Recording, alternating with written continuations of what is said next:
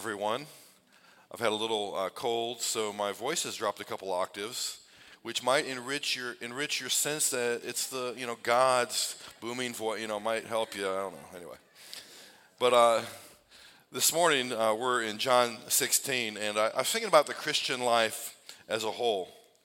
And if I were to describe it, I would describe it as one big adventure, like a lifelong adventure. And I don't know if you are aware of this, but on Amazon, there are like 33 million book titles that you can purchase, and they'll distribute and manage that. 33 million titles. And at the end of the Gospel of John, what does it say? John 21:25. It says, if everything were to be written down that Jesus said and did, not even the world itself could contain the books that would be written. And we're kind of like the Oprah Book Club, but we never move beyond one book, We'll never exhaust all the wisdoms and treasures of knowledge that are found in Christ. And so it's like an adventure. Now, as we sit here, the human race is on the brink of a new revolution, a whole new revolution. And so throughout time, throughout human history, there's been these different revolutions of technology and whatnot, and one of those was the arrival of the steam engine, and then later the gasoline engine. And you think of how that invention forever transformed everything around the world. And then after a while came the revolution of electric power, all right? And electricity. I mean, what would your life be without electricity? You don't even want to think about it, right? And then came the digital internet revolution. And probably in the 80s is when that really took hold. But you literally wear the World Wide Web on your wrist. I did for a while, but the battery, it kept wearing down the battery, and then it was this much to replace. I was like, I'm going back to analog. I'm going to go back to the old stuff. But think about that. How hyper-connected and hyper-entertained we are because of the digital and internet revolution. But right now, we are on the brink of a whole other revolution. And people will look back to our day, and they will notice that there is a revolution taking place. There is a cyber revolution, and it's already started. And we might be kind of late to the party even talking about it. But more specifically, the birth of artificial intelligence. Artificial intelligence has read the 33 million book titles on Amazon.com. Think about that. There are 1 trillion or more pages, web pages on the internet. There are more web pages than your brain and mine has neurons. If it hasn't already, and I think it probably has, artificial intelligence has the ability to read the internet as if it were a book. And I mean the whole internet. Artificial intelligence purports to know the mind of man. And it's being trained not just to think, but to outthink and outcreate and outsmart and even outman man himself. I'd written here, within a few years that this would be true, but it's actually already true. You already interact with more artificial intelligence systems than you do fellow human beings. What may change is that when you call one of those 800 numbers trying to get help for your computer, instead of talking to someone from a foreign country and being frustrated with that, you might actually be talking to artificial intelligence, a voice that is listening and trying to understand, and it could be a computer trying to learn what you need, what it can do to help you out. That will be a whole new experience. A few weeks ago, we were having lunch with Laura's parents, and I was trying to explain to them artificial intelligence. And for giggles and laughs, I pulled up a kind of a tamed-down interface of artificial intelligence, ChatGPT or something like that. And I wrote, write me an original love poem for Laura. And so I was sitting there with her parents, and I started just reading this thing, whatever it spewed out. But it wrote an original love poem for Laura, from AI. But anyway, it's pretty amazing. It was enough to make her ears turn red and to make her blush a little bit. She's like, "Stop, be quiet, stop reading that." And her parents were laughing. But I wrote in there, "Tell me Abraham Lincoln's view of God," and it gave a very impressive summation of Abraham Lincoln's view of God. I mean, it was impressive. So then I was like, wow, and then I put, write an awesome sermon for me on John 16. And I mean, I didn't even have to do anything this week. It is so cool. But the fear of AI is that it might master the mind of man. It might actually crack the code of the way people think. But even if that happens, I don't think it'll ever crack the spirit of man. It's the spirit of man that's really the problem there, the variable, the uncontainable. And as incredible as it might be to think of cracking the mind or even the spirit of man, I'll tell you something AI will never be able to do. And that is crack the mind or the spirit of the living God. And that's why it will always be a limited technology, like every other technology. 2 Corinthians chapter 2, verse 11 says, "Who knows a person's thoughts except the spirit within him? In the same way, no one knows the thoughts of God except the Spirit of God." There is a boundary there that in order to know God, you have to know His Spirit. You have to have His Spirit. In 2 Corinthians 2:16, it says, "Who has known the Lord's mind, that somebody could instruct God?" We have such confidence in our technologies and what they might be able to do. AI might even one day have the audacity to try to instruct God. Who knows? But in 2 Corinthians 2:16, it says, "But we," you and me, "we have the mind of Christ."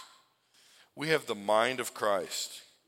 And it's that last part of verse 16 and John 16, all right, that I want to talk to you about. Because we are the beneficiaries of a revolution of a whole other order. Not an industrial revolution with its offspring of cyber and digital and internet and gasoline engines and electricity. Not that kind of a revolution. We are part of a revolution that actually greatly precedes the Industrial Revolution and greatly exceeds the benefits and promises of even the cyber revolution. And it's called the spiritual revolution. The spiritual revolution, and that is the right terminology. The Spirit-led revolution that was inaugurated at Christ's departure from earth. We are the beneficiaries of that revolution. It's the revolution that Jesus announced in John 16:7. But not just there, but nevertheless, he says, I'm telling you the truth. It's for your benefit that I go away. Because if I don't go away, the counselor will not come to you. But if I go, I will send him to you. And we saw this at the end of John 15 as well. John 15:26. When the counselor comes, the one I will send to you from the Father, the Spirit of truth, who proceeds from the Father, he will testify about me. When I leave, there will be a spirit revolution, a spiritual revolution. I will send the Spirit of my Father, the Spirit of the living God, not just to you, but as we saw earlier, into you. The Spirit of truth with a capital T. The counselor with a capital C. A counselor helps you know your spirit and your mind, but also the spirit and mind of God. He's the teacher with a capital T. The helper with a capital H. Just think about it. The Spirit of Christ will give you the mind of Christ. Through the Spirit of Christ, we can query the mind of the Father himself. And the Father's love can be known in a profoundly new and fresh and transformative kind of way. There is a revolution of spirit that Jesus inaugurated upon his departure. So we can read all about the industrial eclipsing, digital eclipsing, even cyber eclipsing, spiritual revolution of Jesus in John 16. So I'd encourage you to go ahead and look at that chapter with me this morning. John 16, find it in your Bible. Find it on your app, your AI-powered app, whatever it is. John 16, I'll be honest with you. Just like it was a stretch for me to talk with Laura's parents and help them kind of get their mind around the revolution of, right? When I read this chapter, I feel it's a stretch for me to explain to you the profound nature of the Spirit revolution that Jesus inaugurated. In a way, I have like a childlike understanding of it. In a way, I'm just at the front door of the whole thing, trying to comprehend it, trying to understand and journey into it myself while inviting other people along for the ride. And so, there's an adventure here in this chapter that if you let your mind roam and let your imagination roam, you can really spend a lot of time here unpacking some of these things. But let me mention to you 5 points of revolution that the Holy Spirit brings into our world and into our lives as believers. First of all, Jesus speaks of the Holy Spirit bringing a revolution of light. A revolution of light. So at the beginning of John's Gospel, John 1:5, we're told how the light of Christ shines in the darkness, but how the darkness can't extinguish it or overcome it. And so here's Christ. He comes into the world. His words, his works, they're powerful, they're potent, and the darkness is just at a loss at what to do. And it tries to attack it tries to extinguish it. Some translations say that the darkness hasn't understood it. Either way, you see the situation.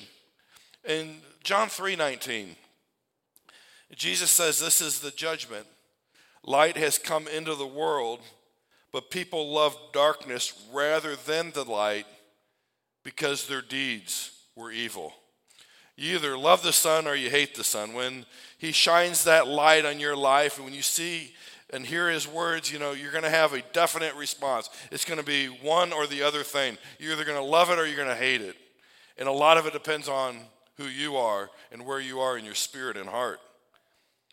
John 3:20 adds an additional insight. Jesus says, everyone who does evil hates the light, and they avoid it so that their deeds may not be exposed. They hate it and avoid it. Their issue is exposure. And so imagine how revolutionary it would be if, despite man's discomfort and indeed his hatred of the light, God were to crank up the lumens of his light anyway. Not only did he do it with the law and with the Moses, not only did he do it with the prophets, not only did he send his son as a light to live out a life of grace and truth right in our midst.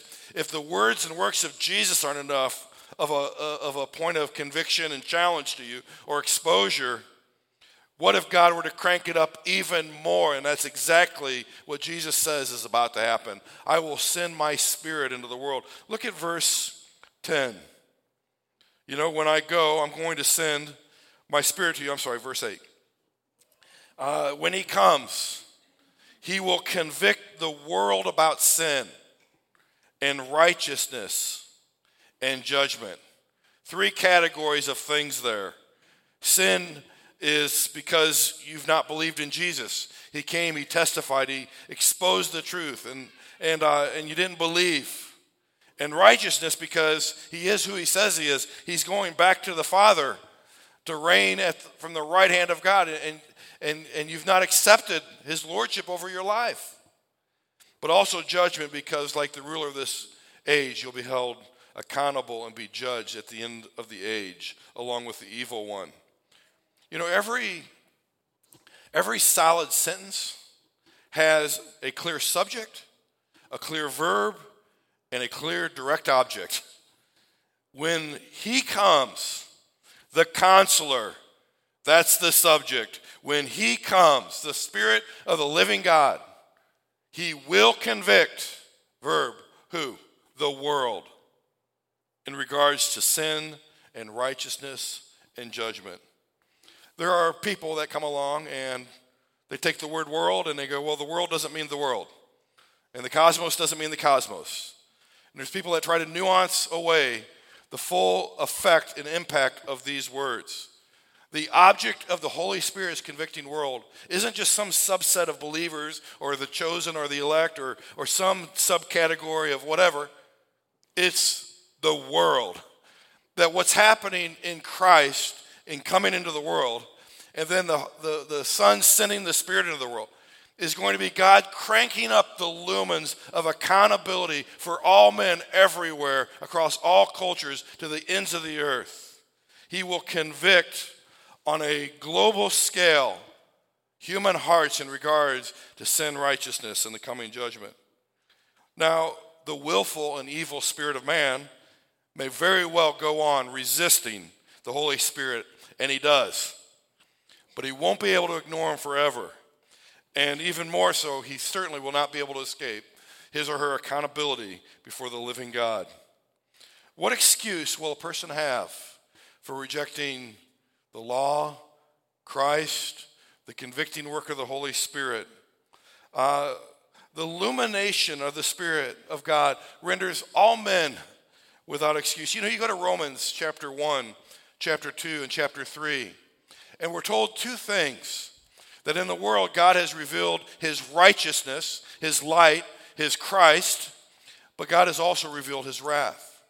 And the groups that are accountable are threefold. There are those who are godless, who just continually go from bad to worse, and you read about them in the beginning of chapter 1. They are without excuse, because even the general revelation of God's divine nature and his power in creation is enough to hold them accountable and render them without excuse. Just at a minimum level. But think of how many lumens more than even natural revelation God has cranked up the light here, right, of exposure. There's a second category in Romans, and those are people who are moralists. These are the folks that say, I'm a good person, and I'm going to go to heaven, and I don't need to worry about anything. And my works are going to be satisfactory to God on the day of judgment, and I'm fine. And Paul says, nope. You're showing contempt for God's kindness and mercy and grace if you think that way. But the third group is the religious man who thinks that because he has the law and because he has Moses and whatnot, and that he's in this place to teach, and he's superior and better and more righteous than everyone. And Jesus says, none of you all are righteous. None of the categories of anybody is righteous. There's no one righteous except for one, and that's Christ. So the revolution of light is that the Holy Spirit is pouring on the exposure of man's true nature and the scope of his depravity and his need for God. And it's one of the most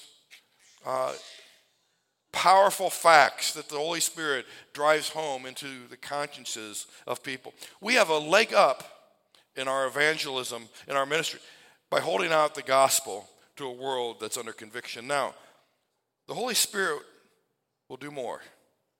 He will bring a revolution of truth, teaching, discipleship. Pick your word. I put them all on there. You can pick one. I didn't know which one I liked the best. But verse 12, I still have many things to tell you, but you don't have enough neurons in your brain, and you don't have artificial intelligence to assist you. I have so many more things I want to tell you, but you can't bear them now. Your brains are fried. When the Spirit of truth comes, he will guide you into all truth. He will not speak on his own, but he'll speak whatever he hears. He'll also declare to you what is to come. And he'll glorify me, because he'll take from what is mine and declare it to you. Everything the Father has is mine. That's why I told you he'll take from what is mine and declare it to you.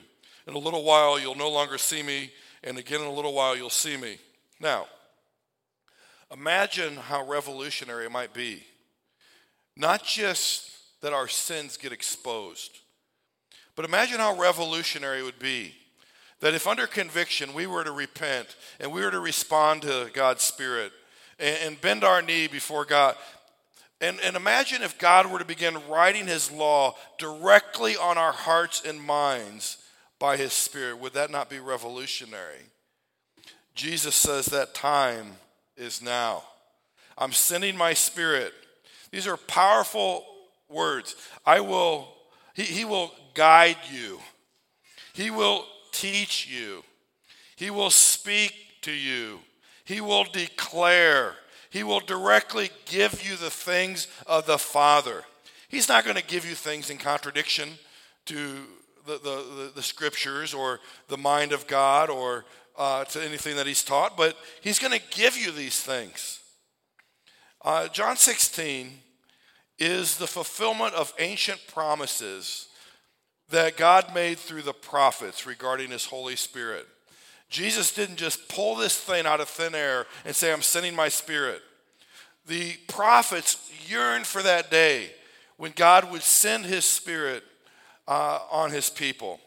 Hebrews 10, 16 and 17 connects this promise with the ancient promises of the prophets. God says, this is a covenant I will make with them after those days, the Lord says. I will put my laws on their heart, and I will write them on their minds, and I will never again remember their sins and their lawless acts. Not only will the Spirit convict, but he will bring forgiveness and cleansing, and he will write and instruct and direct us, directly in our hearts and in our minds. The Spirit knows our hearts and minds. Now, where do we see this revolution afoot, this revolution of the Spirit, teaching and leading and whatnot? Well, one of the places we see it immediately is in Acts chapter 2, that you have this crowd that's gathered before the apostles, and they proclaim Christ, and we're told that the crowd was cut to the heart. They came under conviction. They believed what the apostles were saying about Jesus, that he'd come from God and that he'd returned to God, and they believed. And they said, what should we do about this conviction? And the apostles said, repent and be baptized, every one of you, in the name of the Father, Son, and be baptized, right, for the forgiveness of sin and for the gift of the Holy Spirit. So the next step in this thing is, after you come under conviction, you repent and you say, oh, I see. Here's my sin. Here's the stuff God's showing you. I see. But then you respond and you say, forgive me, cleanse me, teach me, lead me, guide me, right? What happens with the Spirit revolution is Acts 2:42 through 47, where Spirit-filled people we see begin spontaneously devoting themselves to the apostles' teaching, to one another in fellowship, to the breaking of bread and prayer. And in Acts 2:43 it says, everyone was filled with awe, and wonders and signs were being performed through the apostles. And all the believers, they came together and they held everything in common. They sold their possessions and properties, and they distributed possessions to everyone as they had need. Every day they devoted themselves to meeting together in the temple. They broke bread from house to house. They ate their food with joyful and sincere hearts. They were praising God and enjoying the favor of all people. And every day the Lord added to their number those daily who were being saved. This is what a spiritual revolution of conviction, light, and exposure, of truth and discipleship looks like. If you haven't had the opportunity, you might say, well, Acts 2, that was way back then. What about our day? And what can God do in our day? You might go out and see the movie Jesus Revolution. If you want a picture of what God can do today, it looks exactly like Acts 2:43 through 47. Go see the movie. What happens when the Spirit brings the people under conviction and they repent and respond and are baptized and invite the presence of the power of the Holy Spirit to be at work in their lives and in their relationships? What might happen? Well, we don't have to imagine. It's right in front of us, staring at us. And it's, you got these hippies that are coming, and they're like, hey, what about us, right?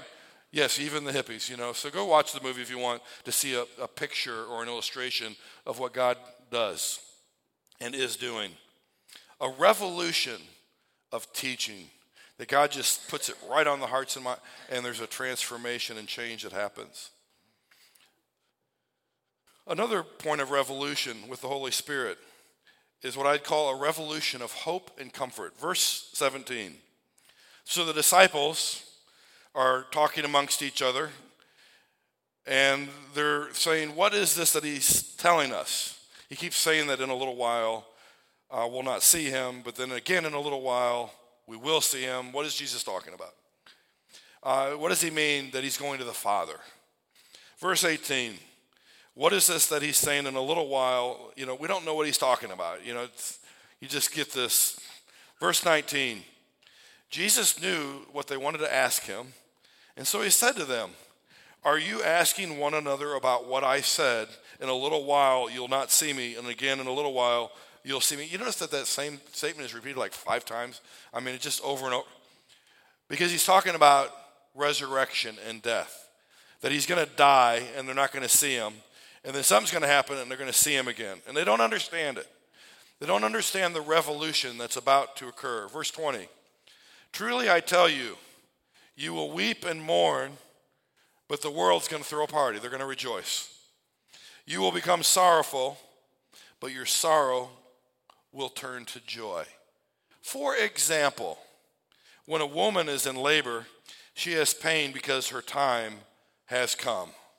I was talking to a mother this morning that has 3 children, and she was describing, I was mentioned in this passage, and she was describing C-section and all the stuff that's involved in the pain and all the complications. And I was like, wow, and you have 3 children, right? Why would you go through that again if you knew what it was the first time? Why would you go through the second time or even a third time? And this mother said, because of the joy of what happens through it and after it. Jesus says she has pain because her time has come, but when she has given birth to a child, she no longer remembers the suffering because of the joy that they have that a child has been born into the world. And so you have sorrow now, Jesus says, but I will see you again. Your hearts will rejoice, and no one will be able to take away your joy from you. How revolutionary would it be were men to begin living in light of an eternal perspective? The first century woman, the mother, didn't just experience pain in childbirth. Far more often than even today, they would sometimes die in childbirth. What would you tell a mother that dies in childbirth? She goes through all this labor and all this pain and all this trouble, and she seems to be denied the joy of seeing even her own child. What would you say to that mother?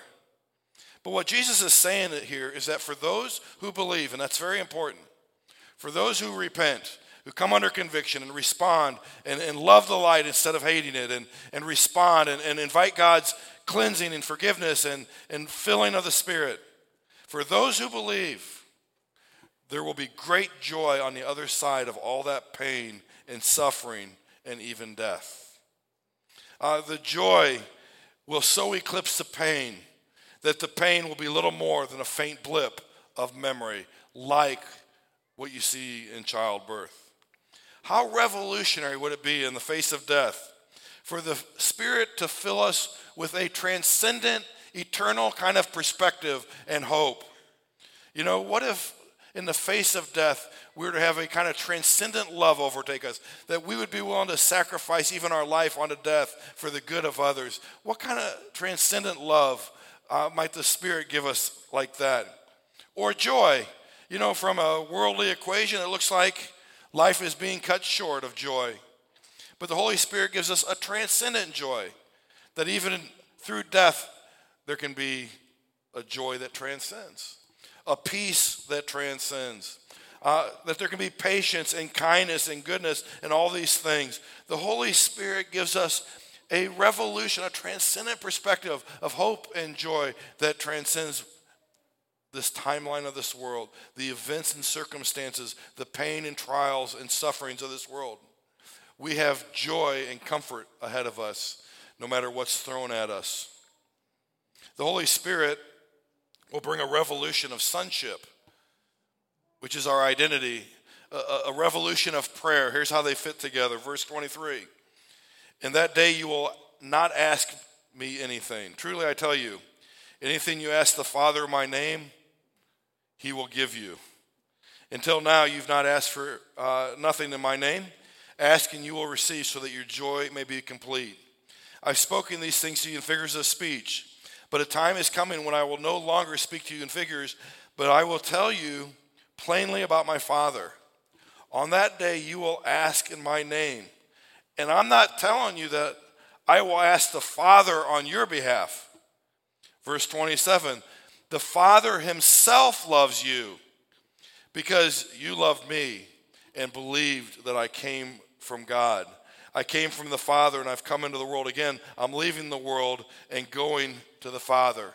How revolutionary might it be if every single barrier were removed between you and the Father, between you and God? Every curtain torn, every veil removed, every mountain thrown into the sea. And you could approach the throne of God with every confidence, knowing not only that God would hear you, but that the Father actually loves you. You know, we think we go to the Father because the Son loves us, and on behalf of the Son, the Father loves you, Jesus says. I won't even have to ask on your behalf. The Father loves you. Your relationship with the Father is forever transformed, not through just the cross, but by my Spirit. Romans 8, 14 through 17. Those led by God's Spirit are God's sons and daughters. You did not receive a spirit of slavery to fall back into fear. Instead, you received a spirit of adoption, of whom we cry out, Abba, Father. The Spirit himself testifies, together with our spirit, that we are God's children. And if we're children, we're heirs. And if we're heirs of God and co-heirs with Christ, right? If we suffer with him, we'll also be glorified with him. We have a complete change of standing and identity.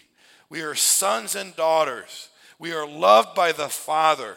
Every barrier has been removed for us in prayer to come before the Father. Romans 8, 26 and 27. In the same way, the Spirit helps us in our weakness, because we don't know what to pray as we should, but the Spirit himself intercedes for us with inexpressible groanings. And he who searches our hearts knows the mind of the Spirit, because he intercedes for the saints according to the will of God. You know, you have two prayer partners when you are restored in your relationship with God. You have the Holy Spirit, but you also have the Son.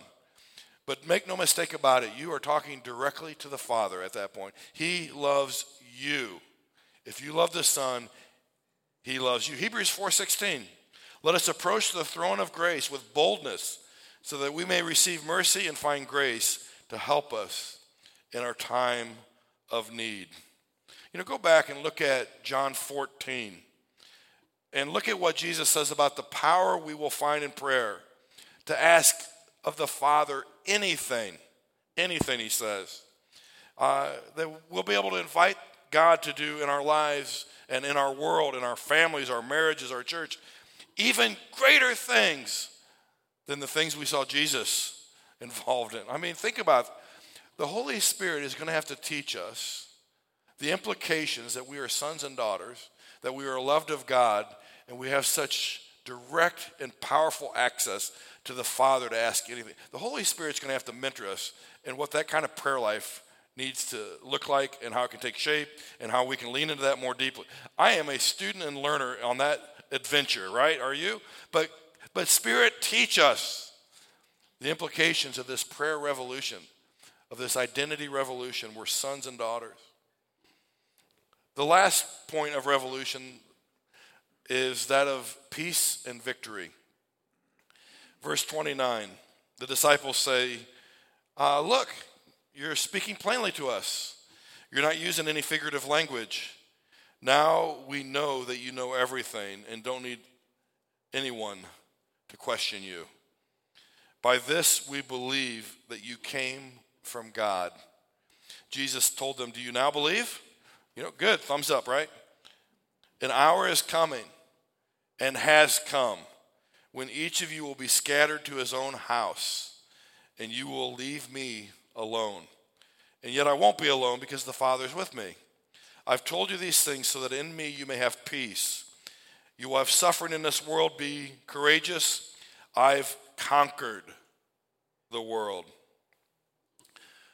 I mentioned the Industrial Revolution and all of its offspring earlier. And what is the promise of these different revolutions of technology that we experience throughout our lifetimes and beyond? Whether it's the revolution of the engine, whether it's that of electricity, a computer, artificial intelligence, the promise of technology is that it's supposed to bring us peace. It's supposed to bring peace to sinful man in some way.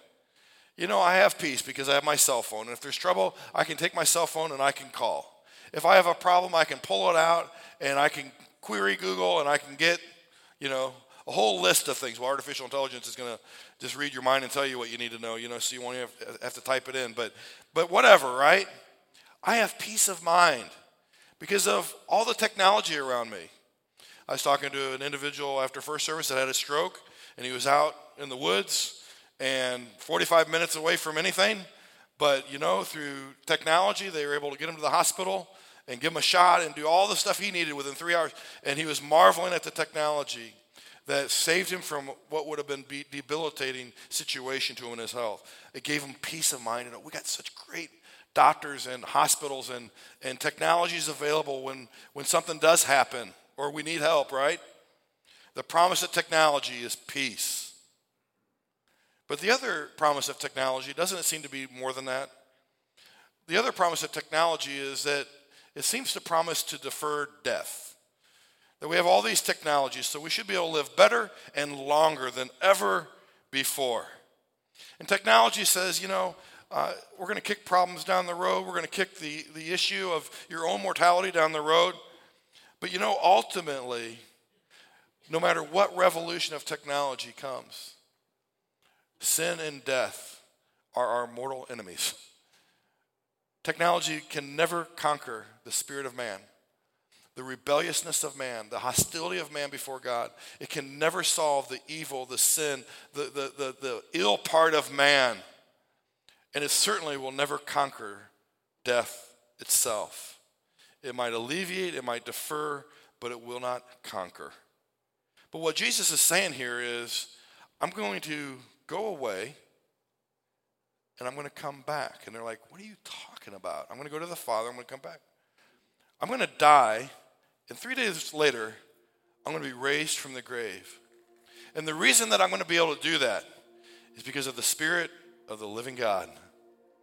The Spirit of the living God. The Spirit revolution. A revolution of not just peace, but victory.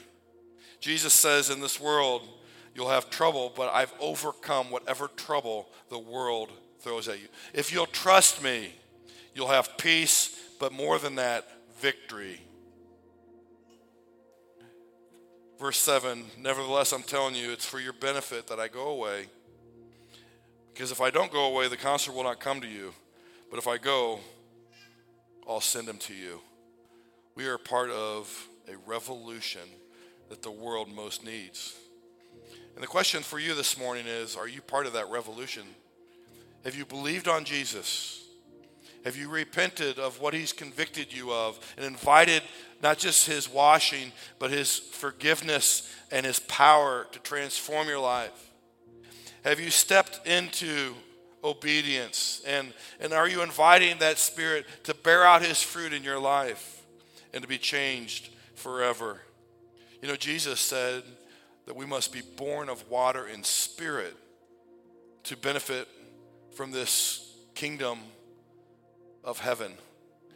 You must be born of water and spirit. The Spirit must achieve for us what we cannot achieve for ourselves.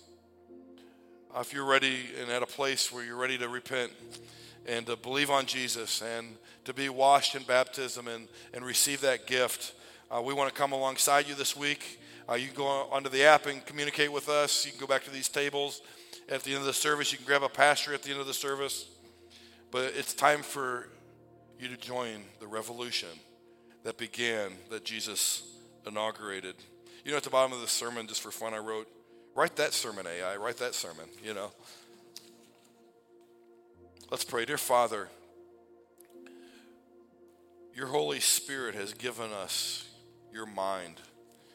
has shown us your heart this morning. And we invite your Spirit to create a revolution in us and in this place and in this church and in our world. And we invite you to do what you said you would do.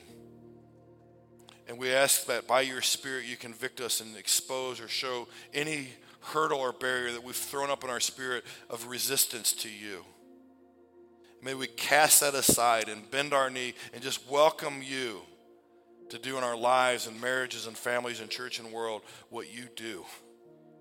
Do here what you did in Acts 2. Do here what you did with the hippies and the Jesus Revolution. Do in us that which glorifies you. That's our prayer this morning as we worship. We ask that of you, Father, because you love us. Amen.